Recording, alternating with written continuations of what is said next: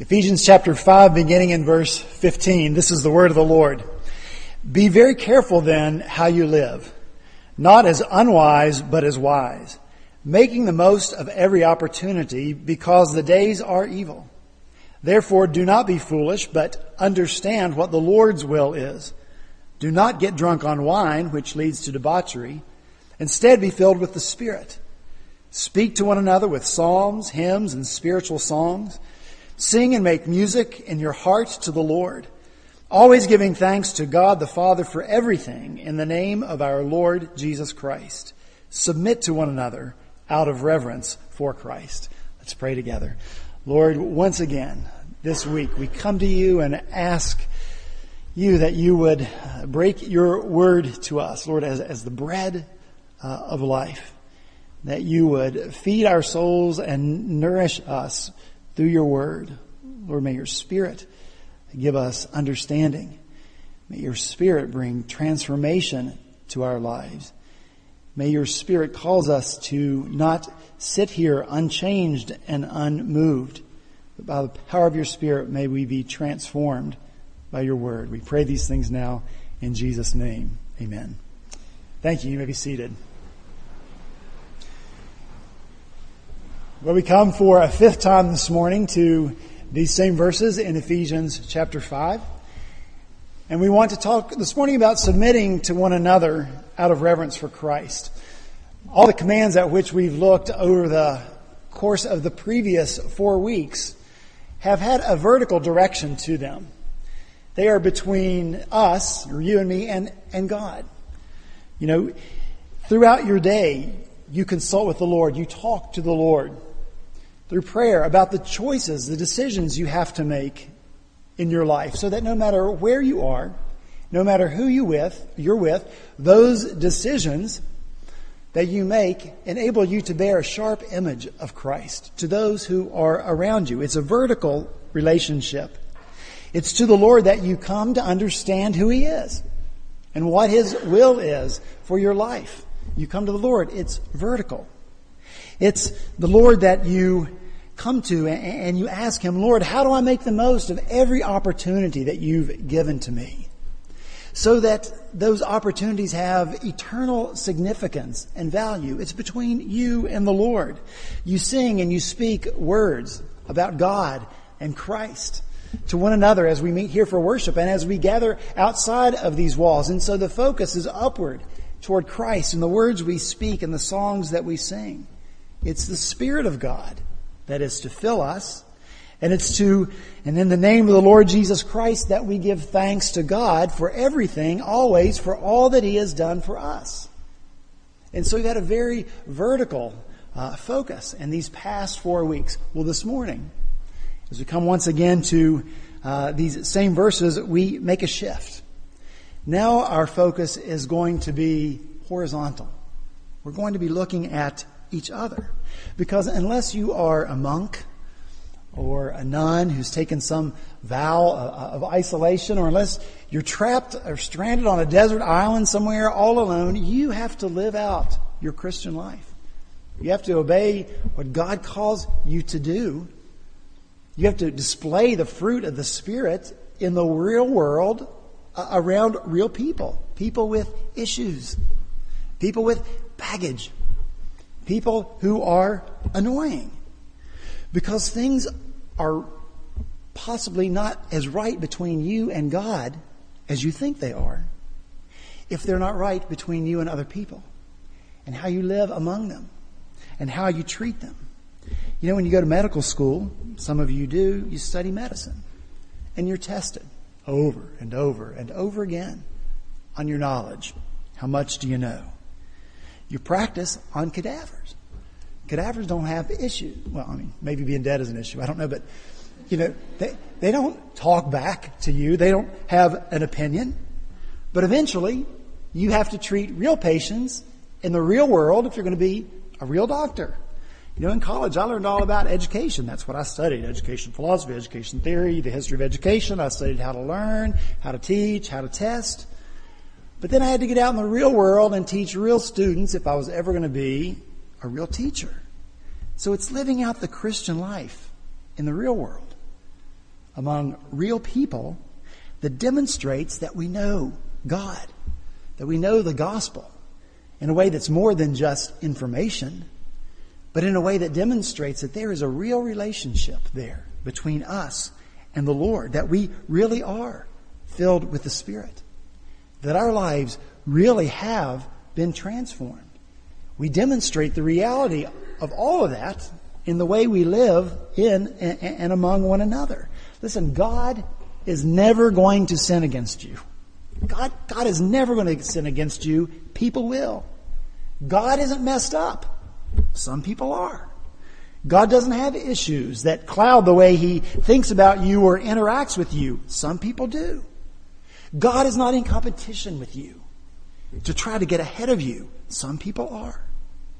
God doesn't like any bit of information about you that would ever cause Him to say, "Oh, I'm sorry. If I had only known that had happened to you, then I would have never ...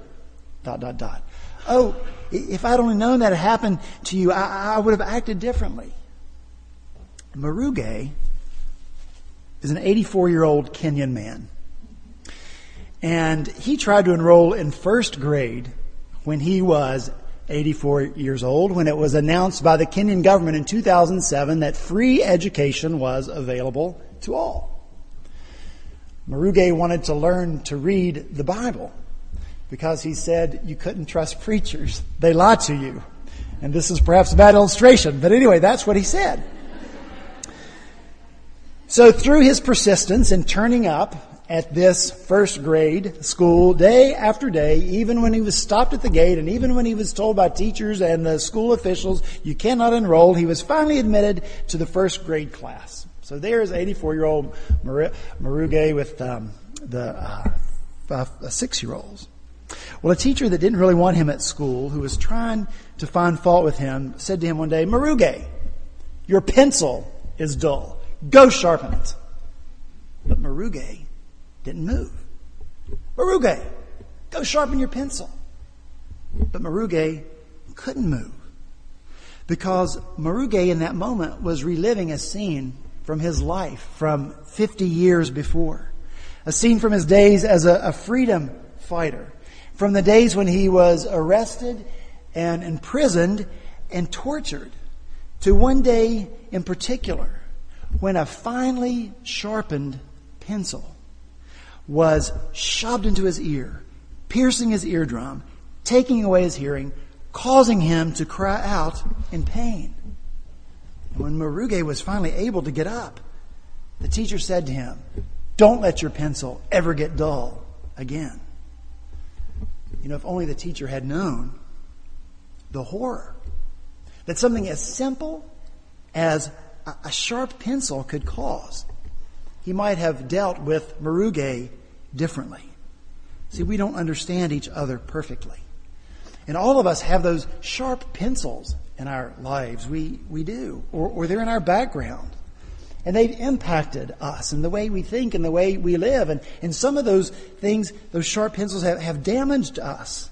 And we don't always, or we don't even often know what those sharp pencils are in the lives of those around us, even those seated beside you right now in this moment. And so we've got to seek to deal with each other gently, knowing that those sharp pencils exist. And we've got to show understanding and grace and compassion and mercy, because that's what the Lord has shown to us. And because when we're filled with the Spirit, we seek to build one another up and not tear one another down. But we have to be intentional about this. And I think we'll want to deal with each other in this way. Build one another up when we realize that we are on the same team. We're on the same team. And that's what this word submit means. Submit to one another, to be in a submissive relationship, to be subordinate, to line oneself up under. The word that Paul uses here is a military word. You know, when you join the military, you sign away your rights to live your life as you want to live it, to do what you want to do. When they play reveille in the morning, you got to get up, you got to get up, you got to get up in the morning. And guess what? You got to get up in the morning. You don't have a choice about it. You don't decide when you're going to take leave. That decision is made for you because you're no longer an individual. You're part of a unit or a company or a regiment that has to work together and function together as one to achieve whatever goal or whatever objective the commanding officer has placed before you.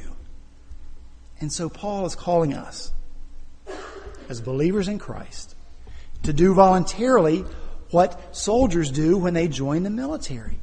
We voluntarily give up the right to be individualistic, to have everything done our way.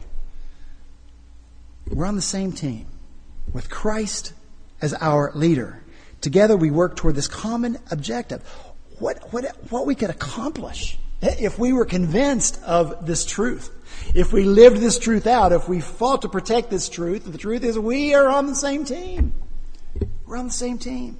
And we have this glorious goal put before us that no one of us could ever accomplish individually on our own. And that goal is to be witnesses for Christ here in Charleston.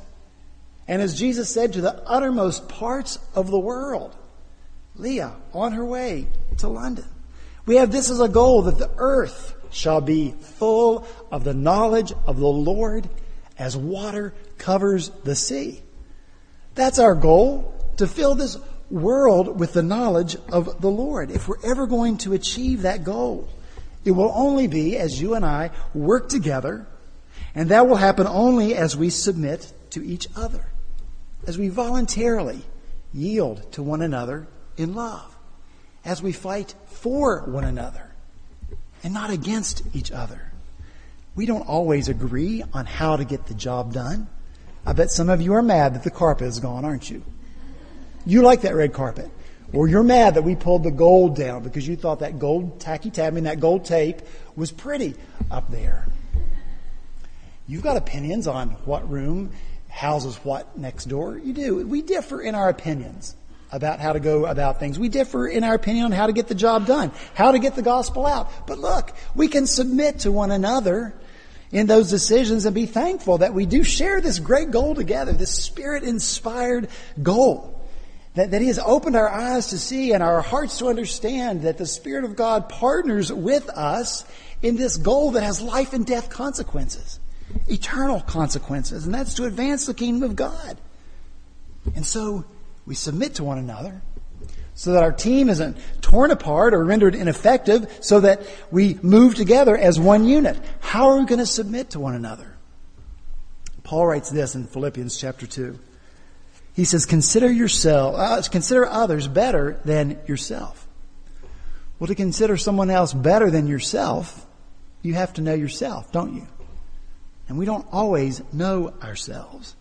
You know, we share the vanity of that evil queen who only asked, mirror, mirror on the wall, because she was confident the answer would be, you're the fairest one of all.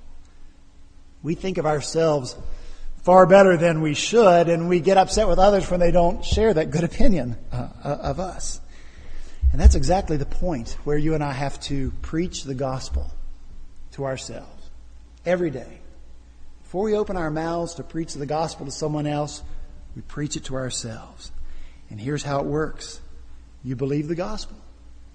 To believe the gospel means that you believe that you are a sinner and that you have no hope except in the mercy of God. And believing that to be true, you trust in Christ alone, no one else, in Christ alone for your salvation. And in the moment that you believe that you're a sinner, you have no hope except for Christ, you are in a sense lower than you've ever been in your life because your pride is crushed. It's crushed. And you have to say the two words that none of us like to say, I can't. Followed by the words, Lord, you must.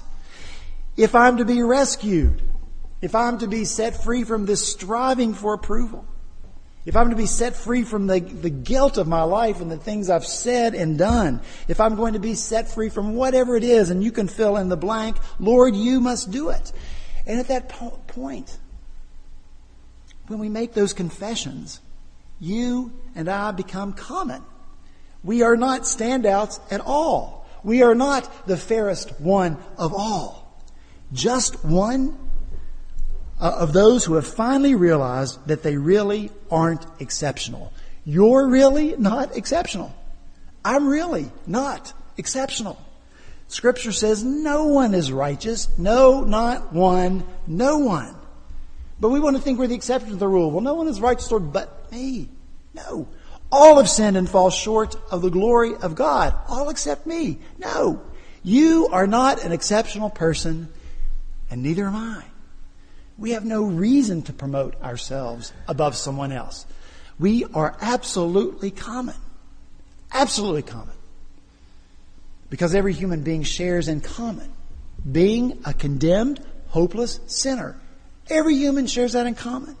Because every human being shares in common being rescued from that condemnation in Christ alone. And so when you realize just how common you are, your pride is crushed, and you come to believe that you can't, but in faith you believe that Jesus can, and you're saved. And listen, it isn't as if that moment that when we are converted is a low point. A point that we are crushed and broken, a point from which we start our rise to do it all again, to try to stand out and to try to be exceptional. No, Paul says, foolish Galatians, who has bewitched you? You know, you began with the Spirit and now you're going to try to take over through your own works. No one is exceptional in the kingdom of God. We are all part of that kingdom without exception by the grace of God. And so we stay throughout our lives in the place of humility to which God brought us when He saved us. We stay there because we all know, every person in this room, we all know how you have to treat other people if we are striving to be the exceptional one, the one who's going to stand out, the one who's going to be noticed above everyone else, the one who is going to get credit. And it isn't by submitting to others. And I'm not talking about excellence here. Everything that we do for the Lord, we should do with excellence. I'm talking about our need to be exceptional. And again, it comes back to being drunk on wine or being filled with the Spirit.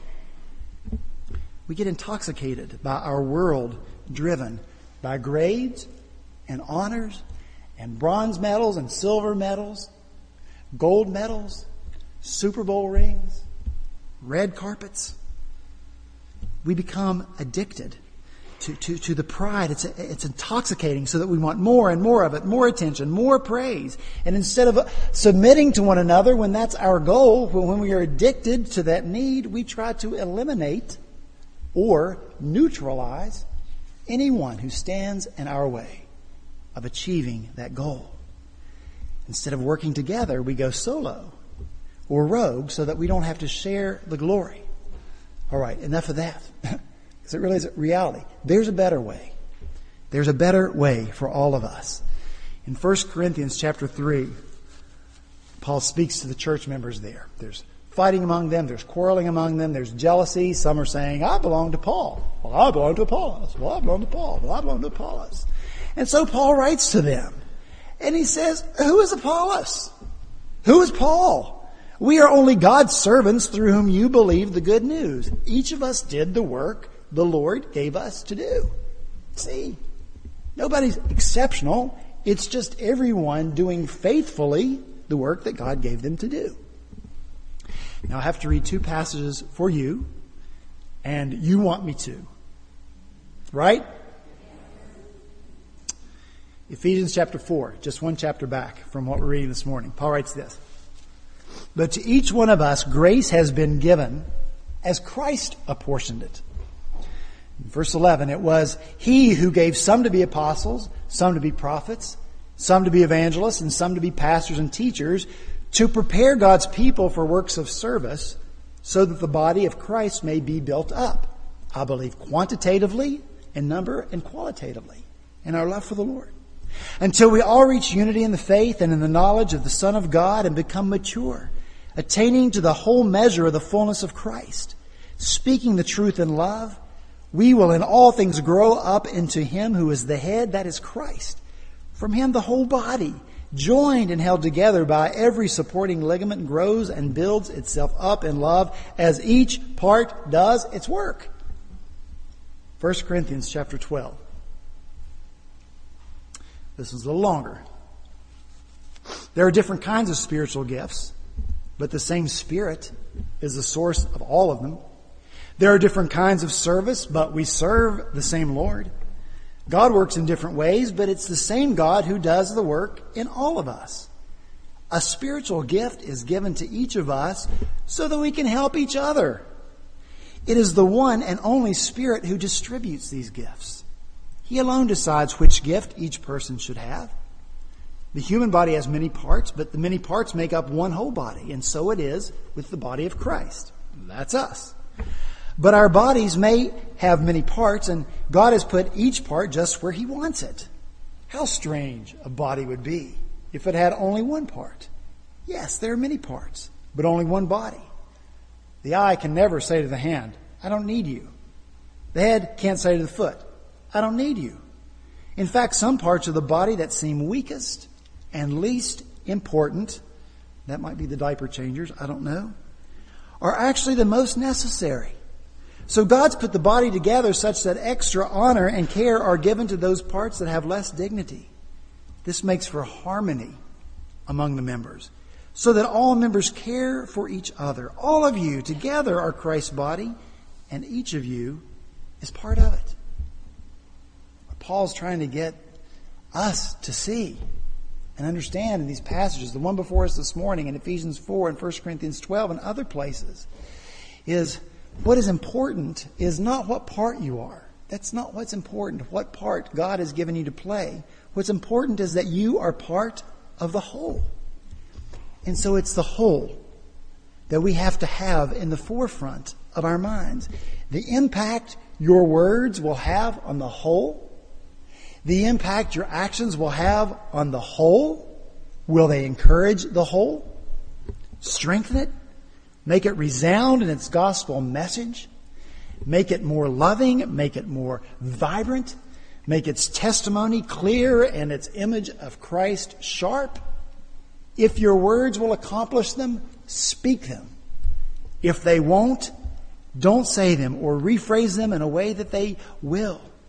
If your actions contribute toward that good of the whole, then do them. If they don't, recast those deeds in such a way that they will accomplish that purpose of unity and harmony. Because if our enemy can divide us, he's beaten us. Or at least he's rendered us completely ineffective. We need not fear, we don't have to worry that the world will ever see a sharp image of Christ in us if we are competing with one another or tearing one another down. They'll dismiss us completely. And that's why submitting to one another is so vitally important. Famous preacher Martin Lloyd-Jones says this about the Corinthians. They were all agreed about the way of salvation and the deity of Christ. Check. Their knowledge was perfect. And about the atonement. They were all agreed there, otherwise they would have not been in the church. But you can be agreed about those truths and still divide the church body and be guilty of schism about other matters. And it's just here that we have to learn to submit ourselves to one another in the fear of Christ. If you have no opinions, you're not a Christian. But if you are opinionated, you're a bad Christian. God grant us the ability to draw that distinction. It's so interesting that we come this morning to the Lord's table. Here it is, right in front of us. The early church, the Lord's table, the Lord's Supper, when it was celebrated, it was preceded by a big church supper. They called it a love feast. But the church in Corinth, again, was a little off in their thinking, and they were struggling to apply the gospel to themselves and to others around them. And so those in the church who had money, who had means, they brought sumptuous feasts to these love feasts for themselves to eat. And they would eat it in front of others who had little or nothing at all. Those who had to work long hours often had to come to the church supper late because they had to work all day. Well, those who didn't have to work at all or didn't have to work as much, they got there early. And they just began eating their food without waiting for anybody else. And so to display this selfishness and self-centeredness, or just thoughtlessness. They hadn't bothered to try to think about anyone else's lives but their own, to do all that before coming to the table of the Lord flew in the face of the gospel. And it was clear evidence that the people didn't really understand the gospel, and so Paul wrote to them. He says, I can't praise you, for it sounds as if more harm than good is done when you meet together for this feast. First, I hear there are divisions among you when you meet as a church, and to some extent I believe it. When you meet together, you're not really interested in the Lord's Supper. For some of you hurry to eat your own meal without sharing with others. As a result, some go hungry while others get drunk. What? Don't you have your own homes for eating and drinking? Or do you really want to disgrace God's church and shame the poor? What am I supposed to say? Do you want me to praise you? Well, I certainly will not praise you for this. See, we must submit to one another because we love Jesus more than we love ourselves, and because we're wanting to and aiming to and hoping to love others more than we love ourselves. And so it's our submission, our concern, our respect, our yielding to our brothers and sisters that will demonstrate that we understand what Jesus did for us, though we didn't deserve it. And in that way, we will display a sharp, clear image of Christ, because this is what He did for us, even though we didn't deserve it. We'll honor that image of Christ in our brothers and sisters. We'll love them, defend them, and seek the best for them. And together, you and I, as one unit, one family, one body, one church, however you want to term it, we can work together then toward this common goal of extending the kingdom of God by living out the gospel among ourselves first and getting the message of the gospel out to the world that so desperately needs it. Let's pray and ask God that He would accomplish this goal in us and among us. Father, thank you again for time in your word. Thank you for this passage, these verses in Ephesians, and the challenge that they have been to our lives. Father, we thank you that we can have this vertical relationship with you, and our attention, our gaze must stay on you. We have to have that vertical focus in our lives. But Lord, it's that vertical focus on you and who you are and what you want that drives us to have horizontal relationships as well, Lord, among other people. And I pray that your Spirit would be at work among us here at Redeemer, that you would draw us together, that you would unite us, that you would keep in the forefront of our minds this glorious goal that you have given us, to be those who partner with you to advance your kingdom, to live out the gospel among ourselves, so that we're constantly saying, you first, no, you first, no, you first, submitting ourselves to one another, loving one another, not trying to rise above each other. And then, Lord, to get this gospel message out to the world, that you would use us here as Redeemer, as a united front to get the gospel out into the world, so that the knowledge of you would cover the earth as water covers the sea. Accomplish that in us and through us, we pray, because in our own strength it's impossible. But filled with your Spirit, we can do all things. So we pray that you will do that in us and through us in Jesus' name. Amen.